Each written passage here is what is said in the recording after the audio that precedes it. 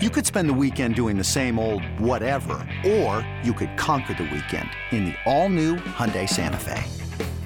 Visit HyundaiUSA.com for more details. Hyundai, there's joy in every journey.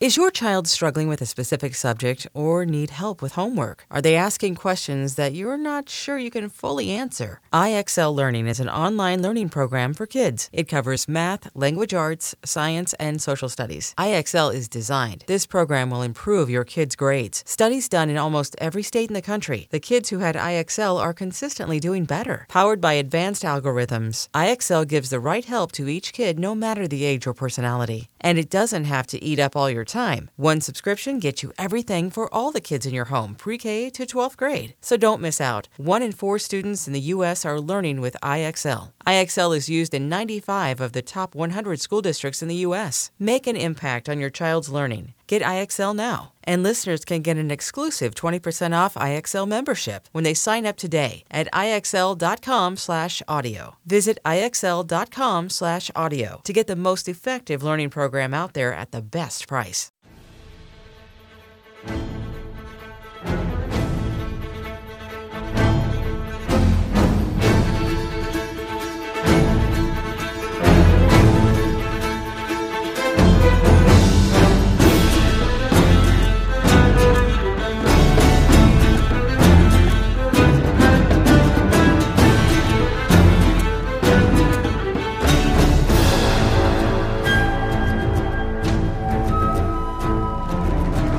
Welcome into the Voice the Colors podcast. I'm your host, Stephen Igo, the publisher of VoiceTheColors.net. And man, what a stunner inside Dowdy-Ficklen Stadium on Saturday. East Carolina's football team falls 42-3 to the visiting Houston Cougars. Senior day, not how anyone envisioned it going. And just stunning, shocking. It obviously would not have been a surprise to see Houston come into Greenville and win, but to win in the fashion they did, just didn't see this coming. Nobody saw it coming. I would venture to say not even Dana Holgorsen or any of the Houston players saw it coming. ECU entered the game as a 6-point favorite, coming off a good performance at Cincinnati, a tough loss. We'll get into if that perhaps played a role in ECU's outing on Saturday, but just a still surprising result. Like, it's just hard to process what we saw on the Dowdy-Ficklen Stadium turf today. I feel for the seniors because they've worked so hard to turn this program around, and as I wrote before the game, regardless of what happened in these last few games, they're going to go out winners for what they've done for the program. Even if they lose at Temple next week, this program is still going to a bowl game for the second consecutive year, has a chance to post a winning record, and that's a long way from when they came in. Now, clearly the goal will be to win at Temple and to secure a winning season, but man, what a disappointing way to go out, though. And I just feel bad for them because clearly they didn't want to wrap it up like this. And this is just how it unfolded. And that's what makes it unfortunate. You could see the disappointment, kind of the disbelief post-game. We talked to Mike Houston and 3 seniors, Holton Ahlers, Gerard Stringer, and Miles Berry. Really, the players seemed pretty stunned. Miles Berry used the word embarrassed. Holton Ahlers used the words disappointed. Gerard Stringer was more so at a loss for words at what happened. And really on this podcast, as we sit here mere hours after the game goes final, I'm going to do my best to try and explain what the hell went wrong for ECU on Saturday. I've got 5 reasons that perhaps could explain what we saw in this 42-3 surprising result. And I'll go over each of those 5, just what I've tried to gather after the game and what I saw, what I thought going in. So I'll share those here shortly in our immediate post-game reactions. But certainly, no matter which way you slice it, a very disappointing outing. ECU loses the game 40 32-3, largest margin of defeat in the Mike Houston era, just ahead of the 38-point setback at Cincinnati in 2020. The Cougars jump out to a 21-0 halftime lead and then continue that in the second half. They roll up 515 yards of offense.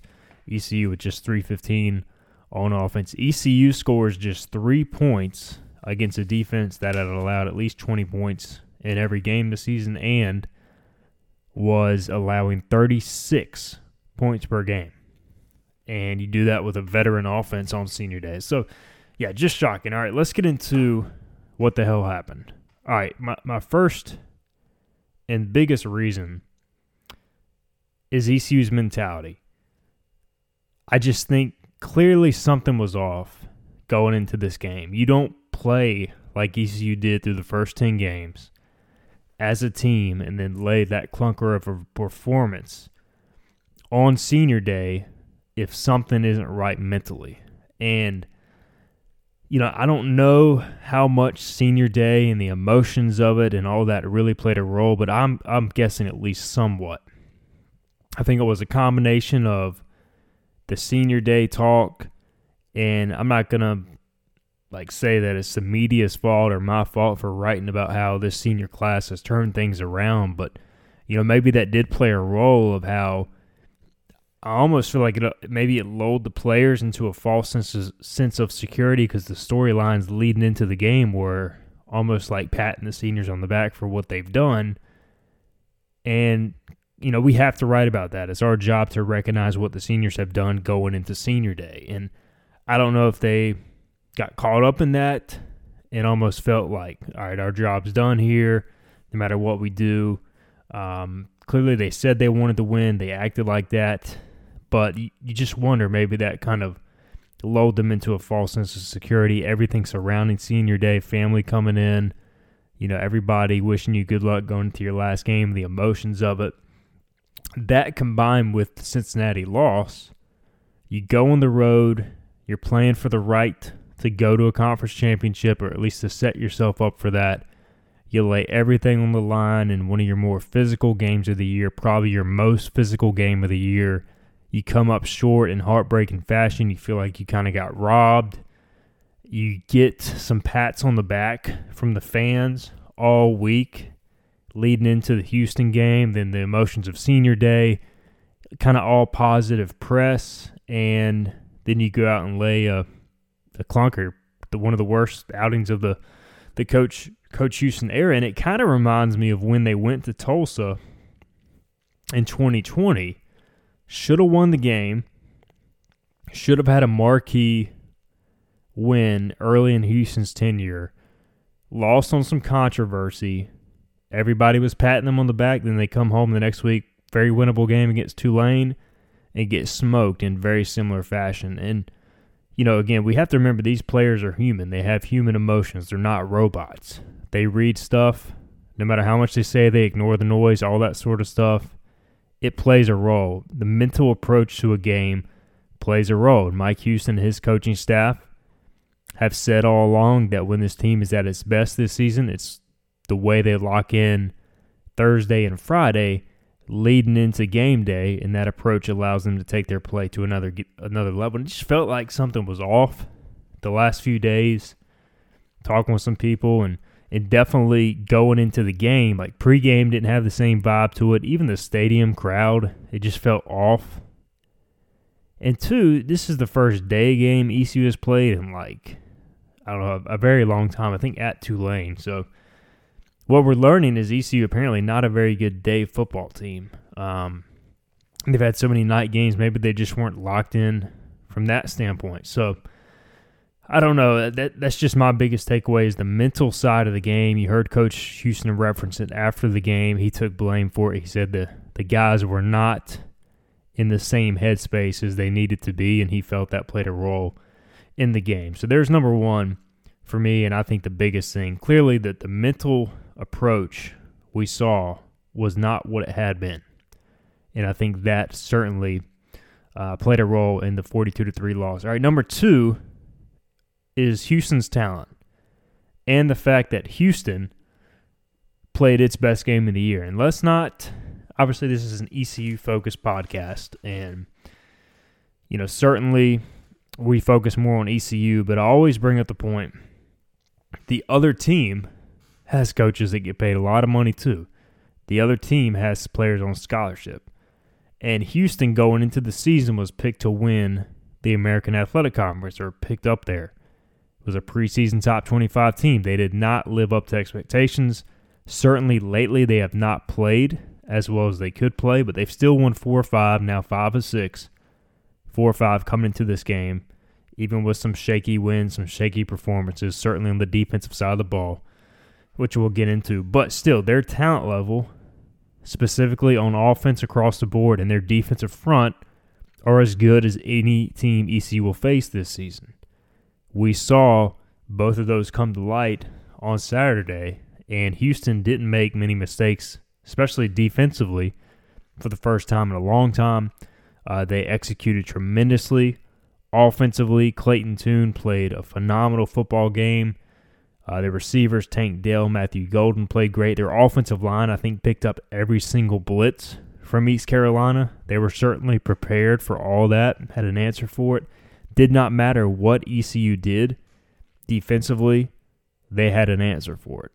Blitzing, delayed blitzing, coverage, 3-man rush, 4-man rush, blitzing from the boundary, blitzing from the field. I mean, they had an answer for everything. So certainly you have to give Houston credit.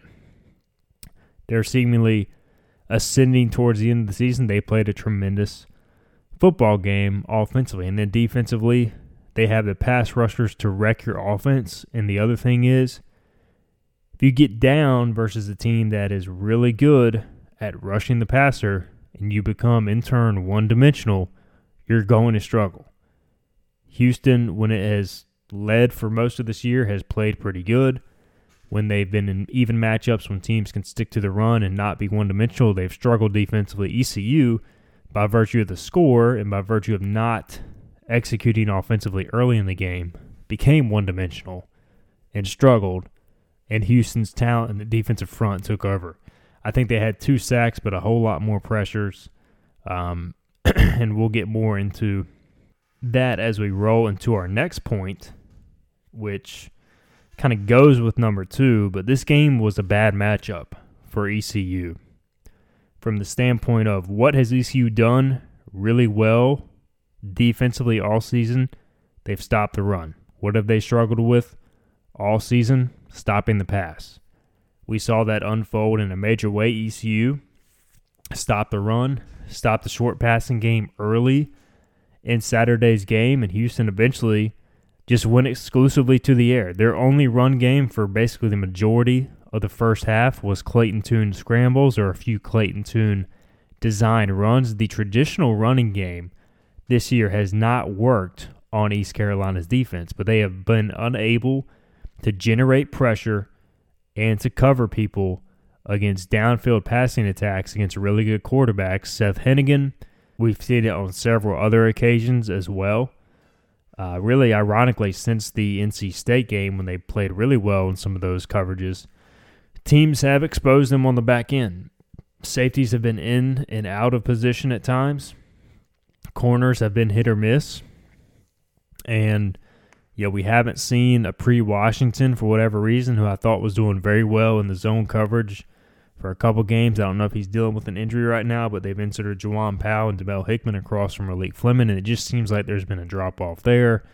And then, no matter who's in the secondary, if you can't get pressure with 3 or 4 guys somewhat consistently, you're going to get exposed on the back end. And ECU right now, for as good as they are against the run, they do not have guys up front who can win consistently one-on-one pass rushes against really solid offensive fronts. When I look at the top of this conference right now, UCF, Houston, Tulane, Cincinnati, all those teams have pass rushers that can win in one-on-one matchups. Not every time, but every now and then. ECU doesn't have that right now. They have to generate pressure via the blitz in most occasions. And so certainly this coaching staff has done a tremendous job in recruiting guys who can stop the run. They've got more run stoppers right now in the defensive front than they've had in years. but they're still struggling to generate guys who can rush the passer, win on the edge, win up the middle. You know, you've got several pass rushers coming in with this recruiting class, but those guys will need to be developed. They're trying to develop Samuel Danka. They're trying to develop some younger guys as well. But that is a weakness of this defense, and as good of a defensive coordinator as Blake Harrell is, and I think he's excellent, it limits what you can do in terms of dropping coverage, because if you drop coverage and you're facing a savvy quarterback, as long as he's got time to throw, he's going to eventually find guys, and he did. On Saturday, we saw that play out firsthand. And then, conversely, on the offensive end, we mentioned earlier, getting down in the game kind of hurt you from an offensive standpoint in terms of being able to run the ball. But the other side of it is Houston's defensive backfield has struggled this year, and ECU had some one-on-one plays early in the game that they failed to take advantage of, and that allowed Houston, I thought, to get some confidence. You saw several guys on ECU's side having composure issues on the sideline, especially at the receiver position, kind of seemed to take them out of their headspace.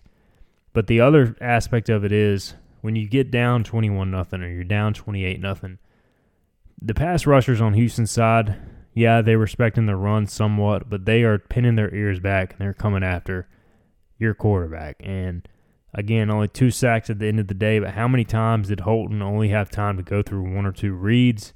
Several times. I would venture to say probably he faced pressure on close to 50% of the dropbacks, which is not good. And ECU's offensive line has done a much better job of limiting sacks this year, but if you look at the pressure rate per Pro Football Focus, ECU ranks still in the bottom half of the country in pass protection, so they're still giving up pressures.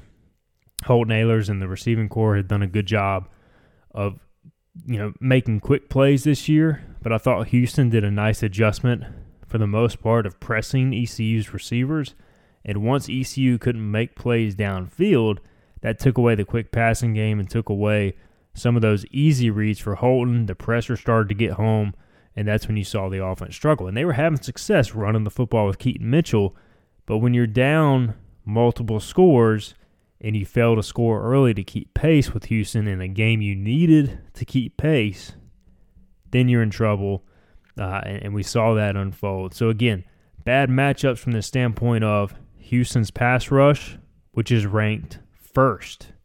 We talked about this on the pregame podcast.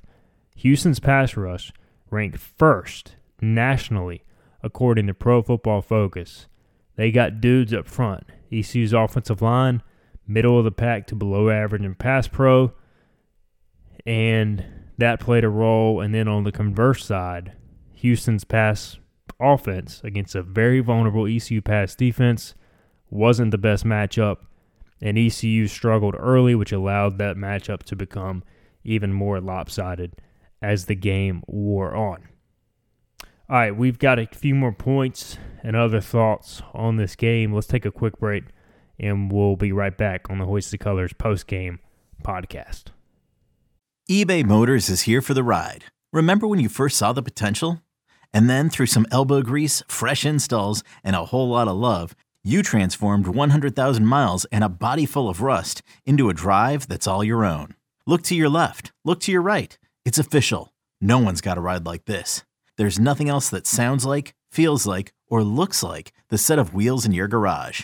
With over 122 million parts, you can make sure your number one ride or die stays running smoothly, so there's no limit to how far you can take it.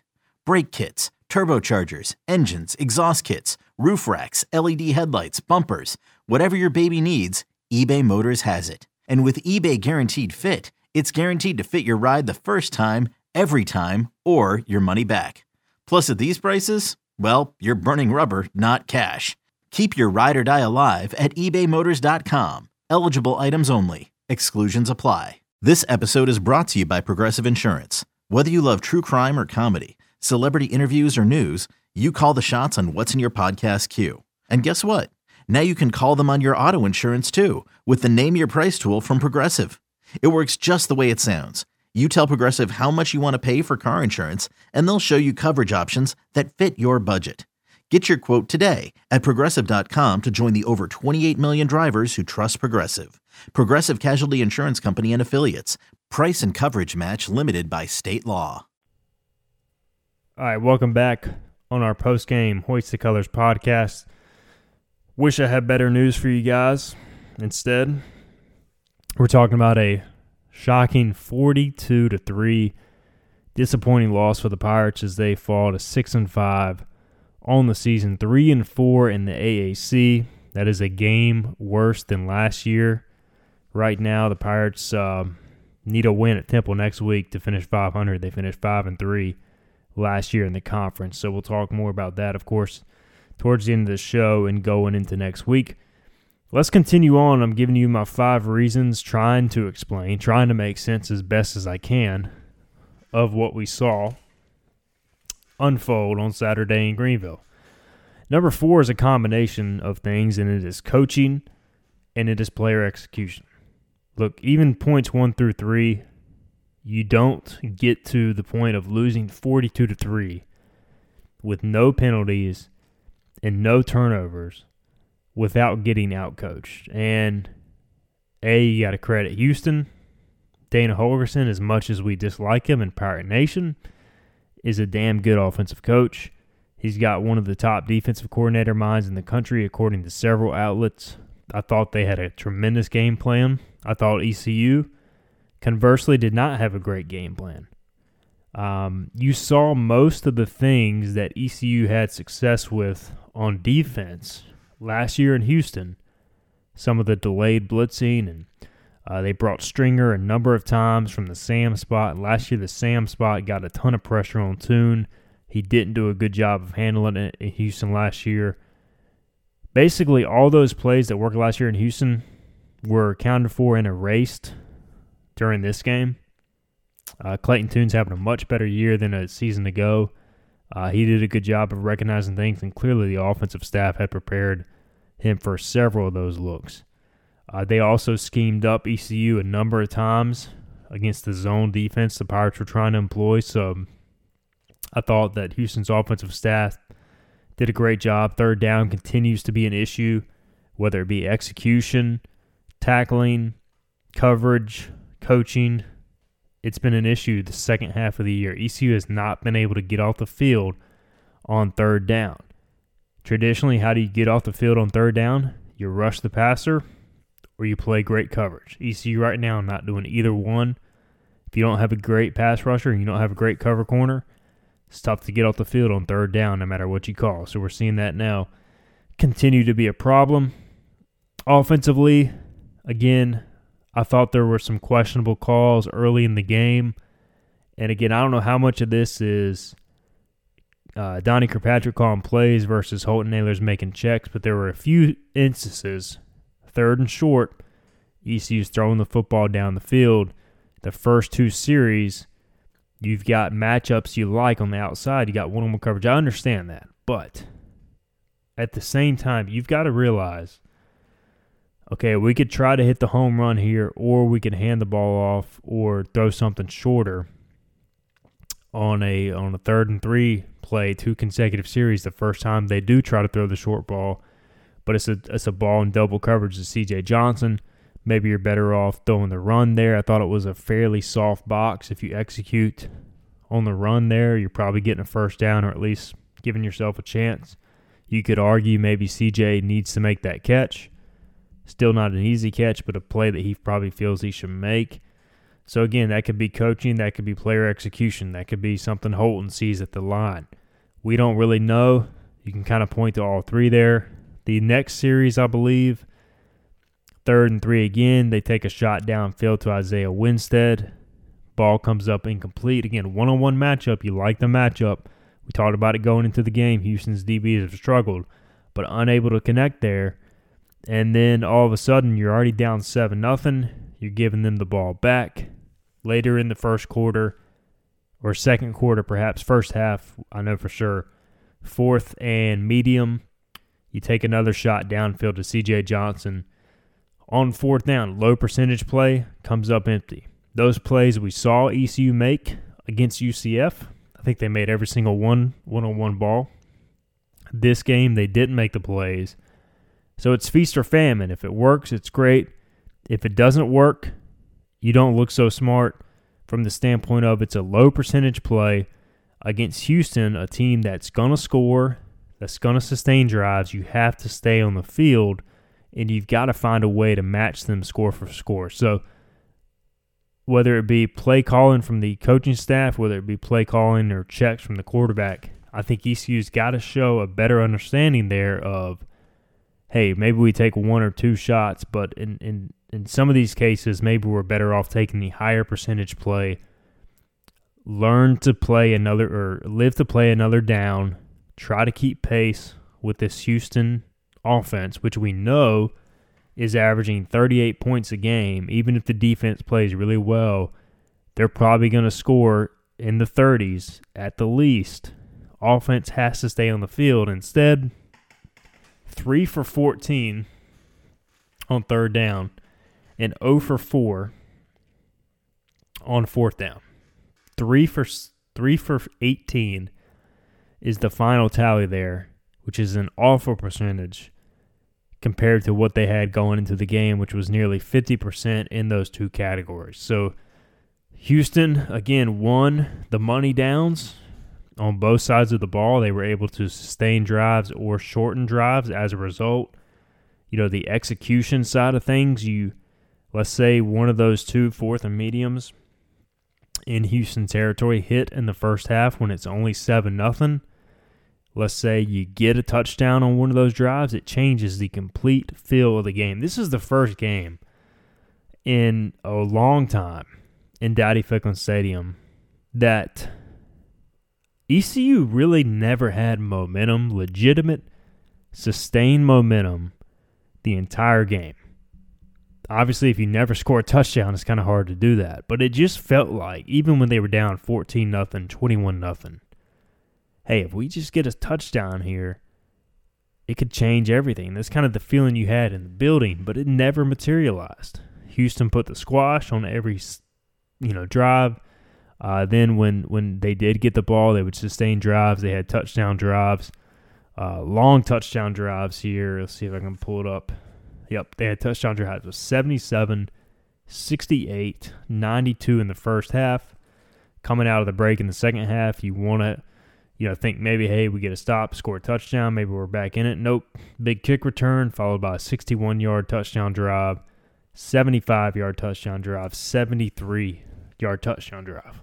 All the drives were long, and it was just one of those days for ECU. So that brings me into my final point, which is just that. Sometimes it's not your day. And look, sports are crazy. Sometimes you've got crazy results. We saw it across the country in college football today with some scores that you didn't expect.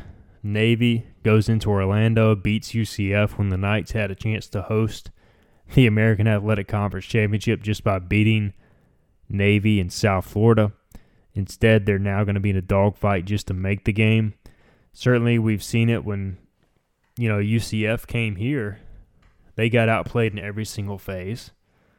And this was kind of the opposite of that. Certainly, you could argue that ECU had poor, under par performances against Navy and Tulane, but at least in each of those instances, you can point to 2 to 3 plays in those games that would have changed everything and kept ECU either A, on top in the end of the day, in the case of Navy, or B, at Tulane.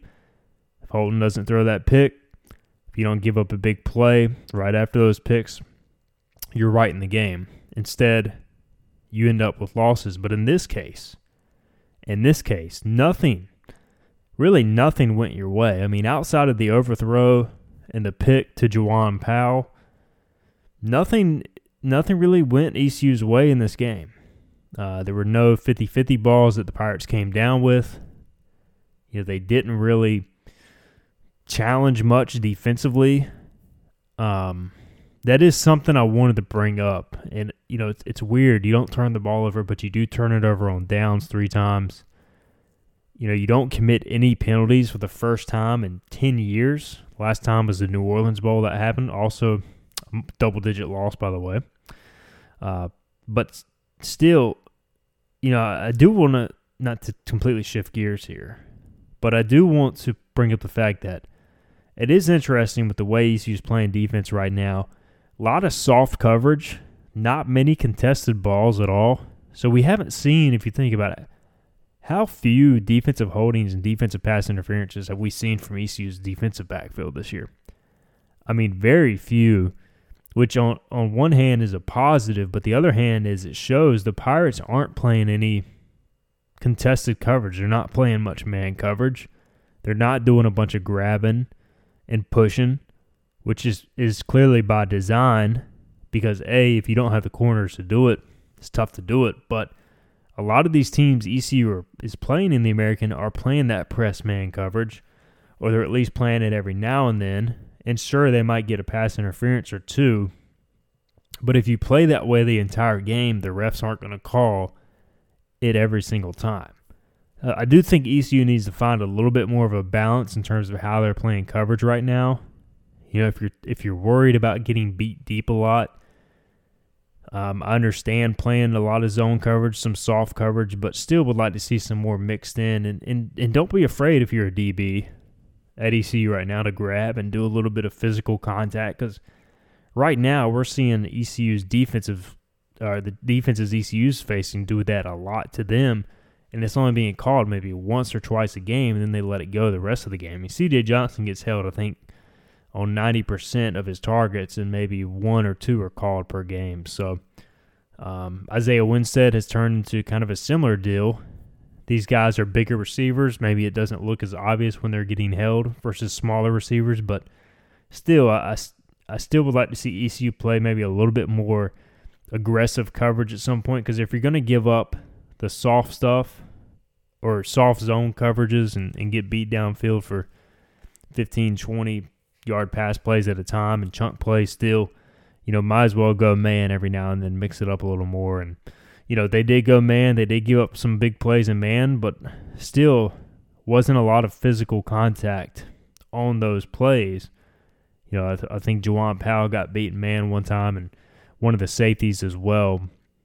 But, hey, don't be afraid to hold a little bit, do some pressing, some physical play at the line rather than giving free releases. And certainly not having Jaquan McMillan makes you a little hesitant there, but whether it be recruiting better physical corners or finding some way to maybe mix up that a little bit more might be a game plan for ECU going forward. Anyway, that's kind of a sidetrack to my point number 5. It just wasn't ECU's day.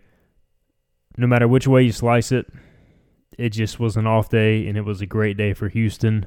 They played seemingly the perfect game. ECU played pretty much poor in every phase. I mean, the one thing they did well today was punt the football. I thought Luke Larson punted the football from start to finish as well as he ever has in an ECU uniform. So that's a positive, as well as no turnovers. Keaton Mitchell, I thought, was his usual self. He's unreal, back-to-back 1,000-yard seasons. But outside of that, just miserable. None of the skill guys out wide really showed up to play. Holton Ahlers played, one of his poor games in some time. The defense didn't cover well. They didn't get any pass rush. It was just a tough day, frustrating day.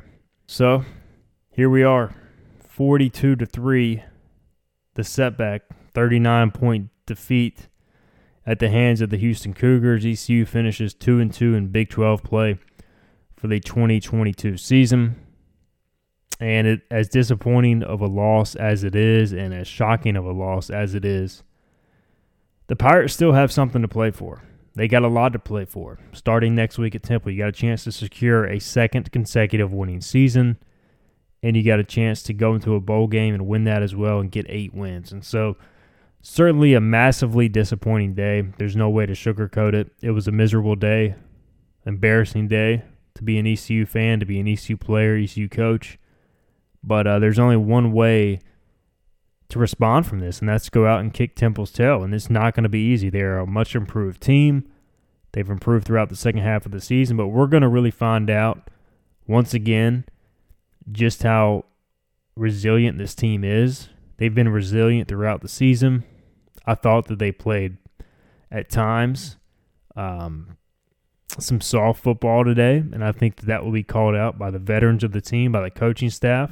I just think this was not the ECU football team we've seen.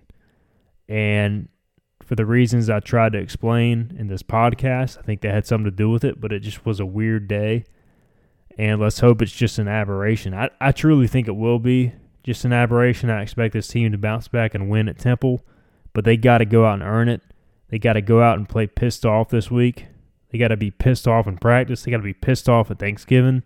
And they got to take it onto the field in Lincoln Financial and find a way to get out of there with their 7th win and take that momentum into a bowl game and cap the season off right. Because this was not it. This is not the way the seniors want to go out, and I think that they're going to try to do something about it. Luckily, it's not their final game. They've got more football ahead of them because I just feel like they'll have something to prove after this game, and if not, I would be massively disappointed. So we'll find out next Saturday. We'll know this time next week at Temple. Until then, that'll do it for the Hoist the Colors post-game podcast. We'll be back with you guys in the coming days. Thank you for listening. Sorry I couldn't bring you better news, but appreciate the support as always. We will talk to you guys next time.